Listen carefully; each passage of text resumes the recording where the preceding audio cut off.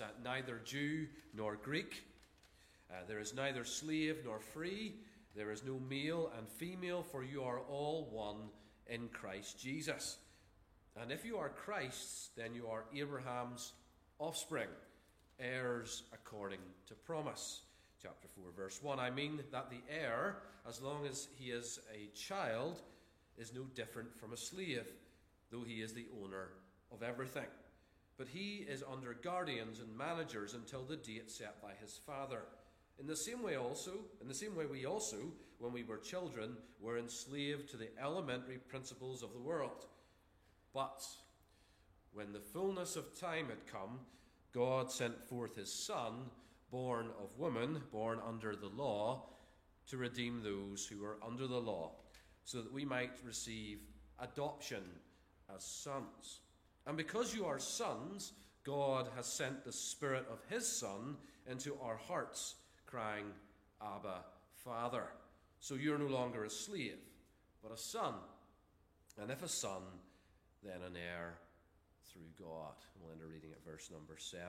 We're looking at these Christianese, as I call them, big words that we may hastily talk about, maybe throw around perhaps, having lost some of the sense of their meaning. Last week we looked at justification, and of course that's available to listen on our website, on Spotify and Apple Play, and maybe one or two of you need those words defined tonight, as well as what we're talking about. But tonight we consider the word adoption, and it's probably one of the easier words, isn't it? It's not that big. It's got 8 letters in it, 2, 4, 6, 8. That's right. It's not that strange a word.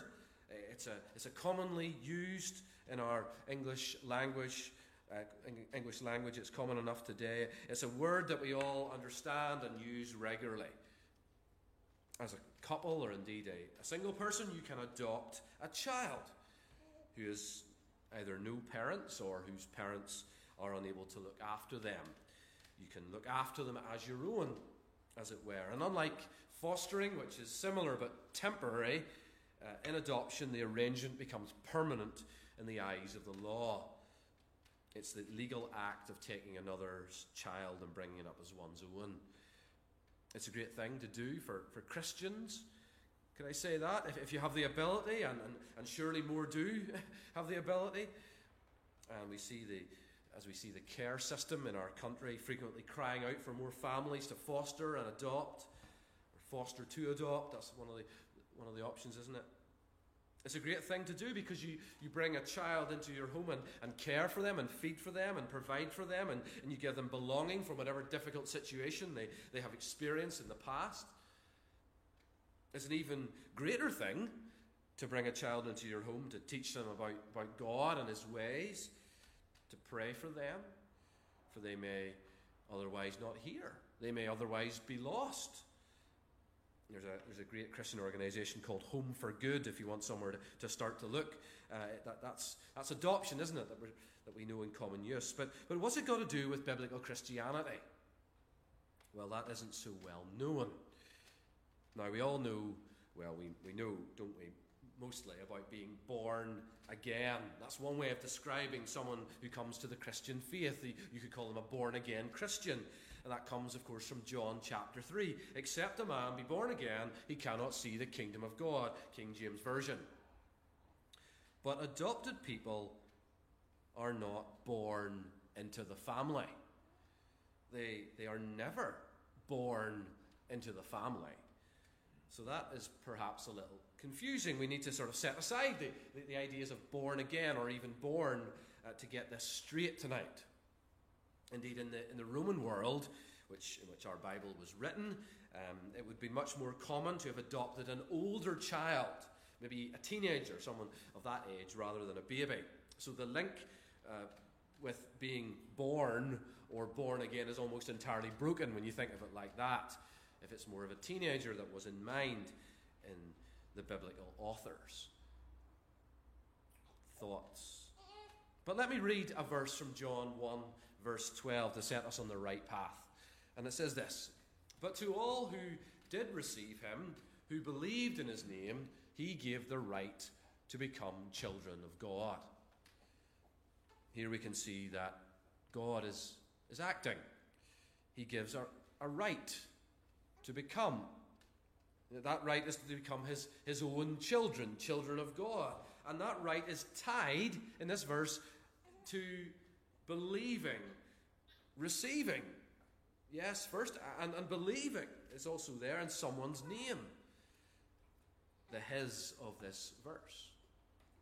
That someone, we realize from the verses before and after, is called Christ. Adoption defined. Let's bring up a definition. Biblical adoption is an act of God whereby he makes us members of his family. Now, as we said, this is different from being born again. Rodney will talk about regeneration next Sunday evening. He'll explain more of that. It's also different from justification, which we talked about last week. Justification is God's act to make a declaration in the heavenly courtroom where he declares us to be in right standing before him. And this is not about guilty or not guilty in the courtroom. Adoption goes further. Let me explain. You can acquit, as a judge, a guilty criminal who has confessed, but you don't have to adopt him into your family. I mean, you'd be mad to do such a thing, wouldn't you?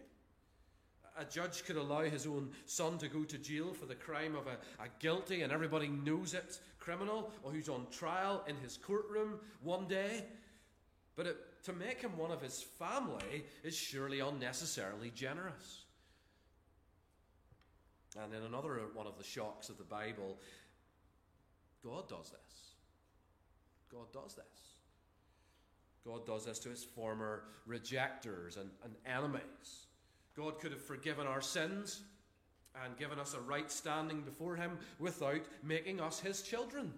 He could have stopped at the line, as it were. That's important to realize.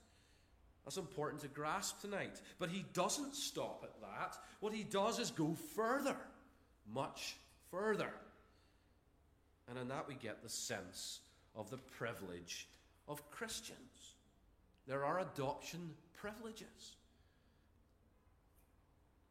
Adoption in the biblical Christianity sense refers to God becoming our Father. That's why we read in Galatians 4 verse 6 that we can cry, Abba, Father, in our hearts. Romans 8 verse 15 puts it like this: For you did not receive the spirit of slavery to fall back into fear, but you have received the spirit of adoption as sons, by whom we cry, Abba, Father. Christians have received the spirit of adoption as sons, and as a result can cry, Abba, Father. J.B. Phillips translates this phrase as Father, dear Father. It's how a child relates to his dad. Jesus says to Mary Magdalene as she tries to make contact with him physically after he's risen from the dead, and he doesn't want her to do that. And what does he say? He says, I'm ascending to my Father and your Father, to my God and your God, in John 20. Now, there is a sense that we are all children of God. Everyone on the planet I'm talking about. Because that's what Paul's talking about in Acts chapter 17. He's at the Areopagus up high in Athens, in Greece, modern day Greece. And he says this: For we indeed are his offspring. Speaking to everyone. We indeed are his offspring. God's offspring. But if you listen to the words of Jesus, he now calls the unbeliever a child of the devil. That's his words. He does this in John 8 when he responds to the scribes and the Pharisees by saying, You are of your father, the devil. He's not messing his words. As a human race, when Adam fell, we all fell. And we effectively voted ourselves out of God's family. That's what happened.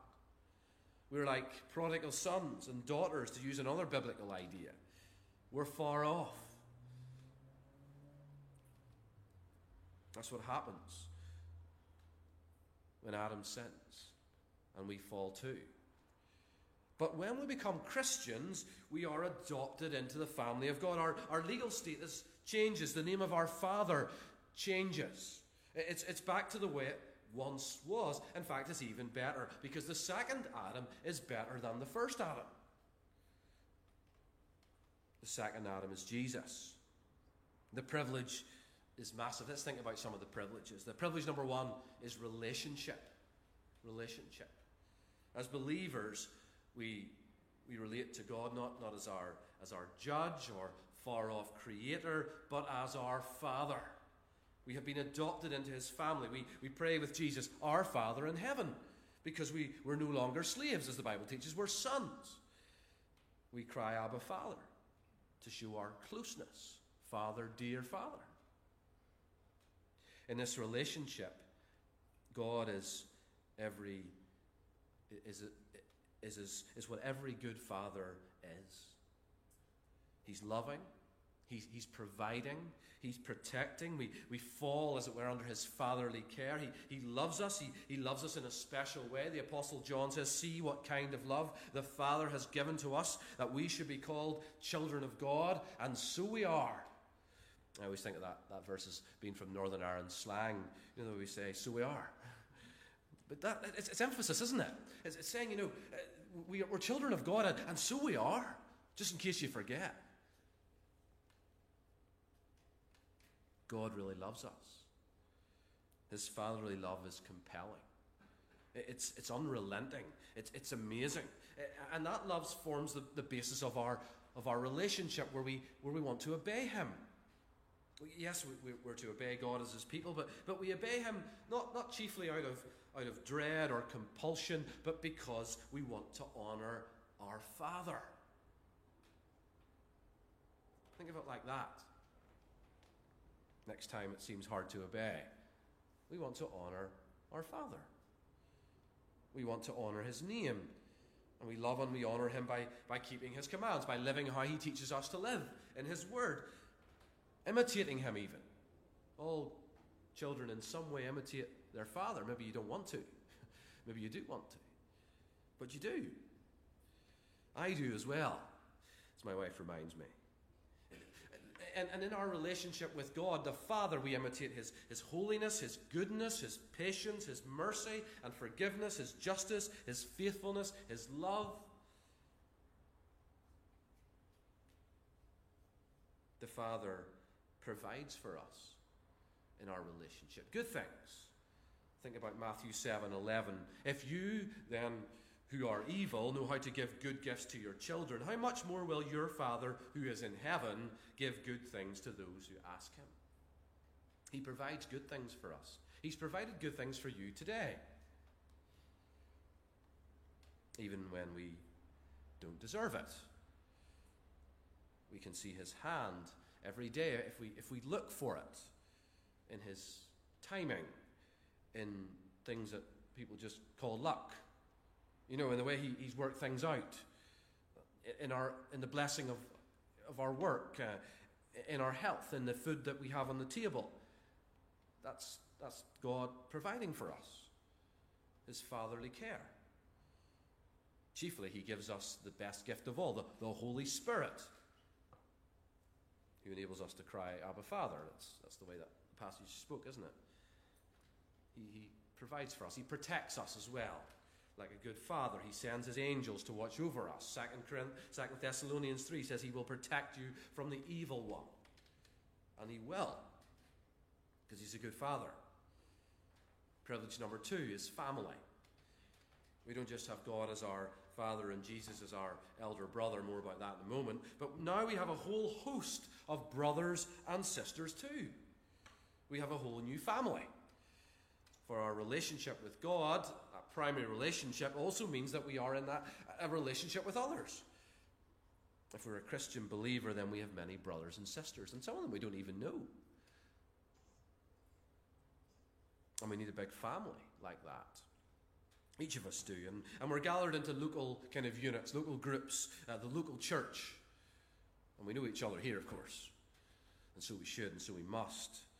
And we're here together Sunday by Sunday and during the weekend and at other times to grow together in God's grace, because it's a community project. You can't do that in front of God TV or YouTube sermons waiting for that to happen. God works in us in the local church, in person. And as a family, we gather together around the family meal table. We did that this morning, didn't we? We need a seat there with our brothers and sisters at the Lord's Supper, where we eat and drink in fellowship, and we remember things in our past that we need to remember. Oh yeah, you remember that? Yeah, I remember that. That's what families do. We remember Christ. Privilege number 3. Reconciliation. The war is over. That's what that means. Our enmity with God is at an end. We are reconciled to Him. We eat at His table because you know what? We're in fellowship. We're reconciled. We're not apart. We're united. That the prodigal son has returned. He's back in the door. That's us. We'll talk about reconciliation in coming weeks, but it essentially means the war is over. We who once rejected God are now at peace with God. We who had once punched the face of Christ are now united with Christ. And that brings peace with God. Privilege 4 is inheritance. You know that adopted sons and daughters have an inheritance. They're part of the family. They're just as good as any other son or daughter. Absolutely. It's not just gifts in this life that God furnishes us with in our Christian adoption. There's far more besides. Slaves get nothing, but in the future, sons and daughters gain an inheritance. Because sons and daughters are not just sons and daughters, but what's that word we read? Heirs. Did you notice that? Verse 7. End of chapter 3 as well. Heirs. So you're no longer a slave, but a son, and if a son, then an heir through God. We are, in fact, heirs and joint heirs with Christ. It teaches that elsewhere in Scripture. And what is this inheritance that we speak about? Well, it's all the blessing and privileges of heaven that are on the table for us. We are children of the King and members of the highest royal family in existence ever. We will reign with Christ over the new heavens and the new earth. And you know what? To be with Jesus is the highest inheritance of all. You think of it like that, because that's the way it is. As adopted sons and daughters, our inheritance is great. How can we be sure, you ask? Well, because you've already got the down payment. The guarantee of it has already been received. That comes when God places His Holy Spirit within you when you believe. And being led by the Spirit, we cry, Abba, Father, remember? The Spirit of adoption. Privilege 5 is discipline. Oh, you say that's not a privilege. I don't want to hear about discipline. But you knew this as a child, that there were things you could get away with in front of your grandfather that you couldn't get away with in front of your father. Isn't that right? God is our Father. He is not our grandfather. God disciplines us. Hebrews 12 says this, "For what son is there whom his father does not discipline?" And this may sound like a negative to you, or it may sound like a con rather than a pro, you know. But one of the privileges of Christian adoption is God's discipline. Because the truth is, you want to be disciplined. You don't want to be cut loose. You don't want to do whatever you like. Because, like when I tell my children, you know, they need to face discipline so that they stay out of prison later in life. They don't get it. They don't. But it's the truth. There's a measure of truth in that, isn't there? Hebrews 12, from where we've spoken of already, says this, "Consider him who endured from sinners such hostility against himself, so that you may not grow weary or faint-hearted. In your struggle against sin, you have not yet resisted to the point of shedding your blood. And have you forgotten the exhortation that addresses you as sons? My son, do not regard lightly the discipline of the Lord, nor be weary when reproved by him. For the Lord disciplines the one he loves and chastises every son whom he receives." You see, as we struggle against our own sinful nature, as we endure what this world throws at us, God's at work in disciplining us and shaping us and training us in what we learn to resist and flee from in time is God at work. That's a privilege. That's his discipline.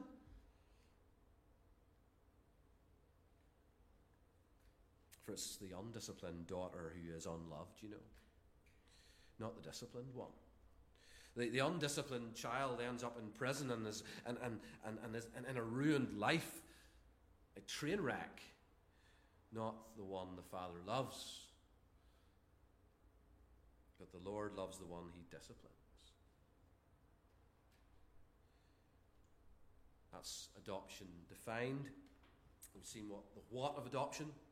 It's God the Father bringing us into his family. We've learned about the many privileges that exist for those who are in God's family. But how does this occur? How is adoption brought about? How does this thing come to be? That we who are not just in God, not in God's family, but actually opposed to God and everything about him, are adopted into his family. A family that's all those privileges. How does this come to be?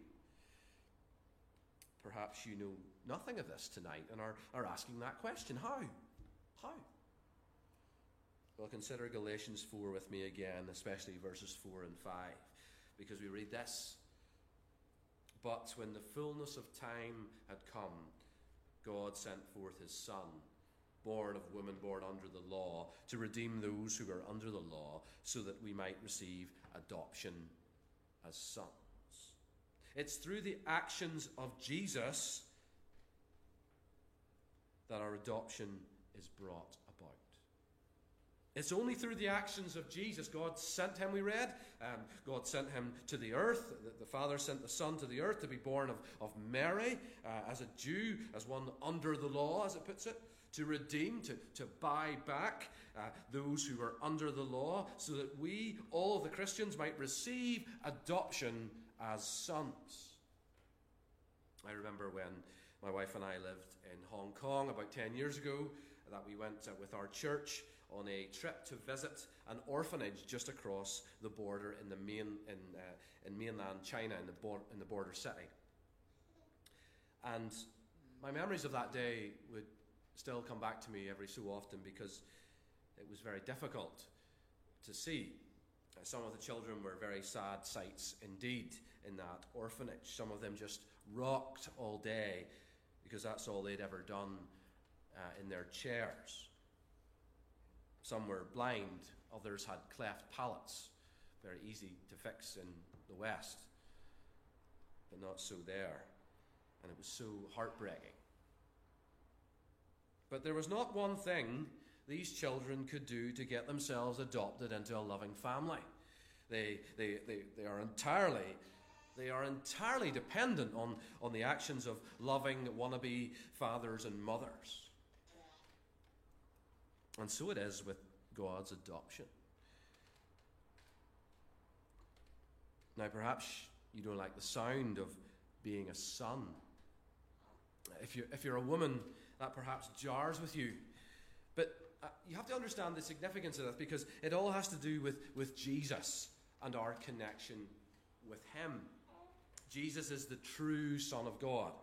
Now, his sonship is unique. He's a one-off. He's the Son of God in a special way that none of us will ever be. He's the Son of God. And he always has been.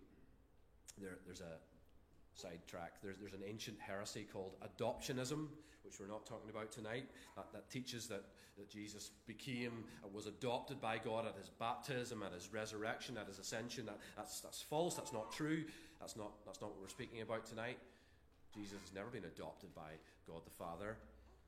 He's always been the Son of God. And in his work of grace, he brings us into the family with him. United with him, he brings us into the family as sons of God. And we're all sons in that sense, because we're with him and he's the Son. It's important. The action of Christ occurs at the same time as our justification, our conversion, our union with him. Our adoption occurs then.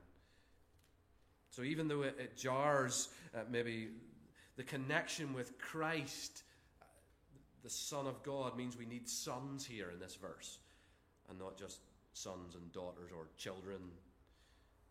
It has to be sons.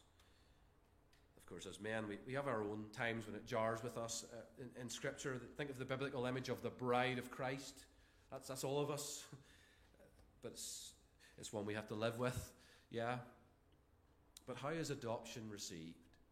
How is adoption received? Cast your eye up to verse 26 of chapter 3, and it says this: "For in Christ Jesus you are all sons of God through faith." Adoption is received like all the other gifts of God, through faith. And once the gift of God is received through faith, once the person in question trusts and believes in what is on offer from the generosity of God, His grace in Jesus Christ, this Holy Spirit, the Spirit of adoption, the Spirit of His Son, enters our hearts and seals us. And it's not fostering, it's adoption. It seals us. And we cry, "Abba, Father," because that's the truth. And all the privileges are ours. The wonderful future inheritance that I spoke about is ours. The new family is ours. The reconciliation with God is ours. The father-son relationship is ours. The discipline of God at work in shaping and molding us is ours. All because of Jesus, our elder brother. And I trust you get a sense of that privilege if you know and love Him tonight. Or if you don't, that I have stated this in such a way that you wish it were truly possible. So wonderful is this news. Adoption, brought into the family of God by Jesus Christ, our elder brother. Let's pray together. Our Father, we thank you for the wonderful blessing and privileges that exist to all who believe in Jesus. Not just our sins forgiven, but brought into that relationship of Father and Son that we have thought about tonight. Thank you for Jesus, who leads the way, who saves us by His sacrifice and brings us united with Him, along with Him, into your family.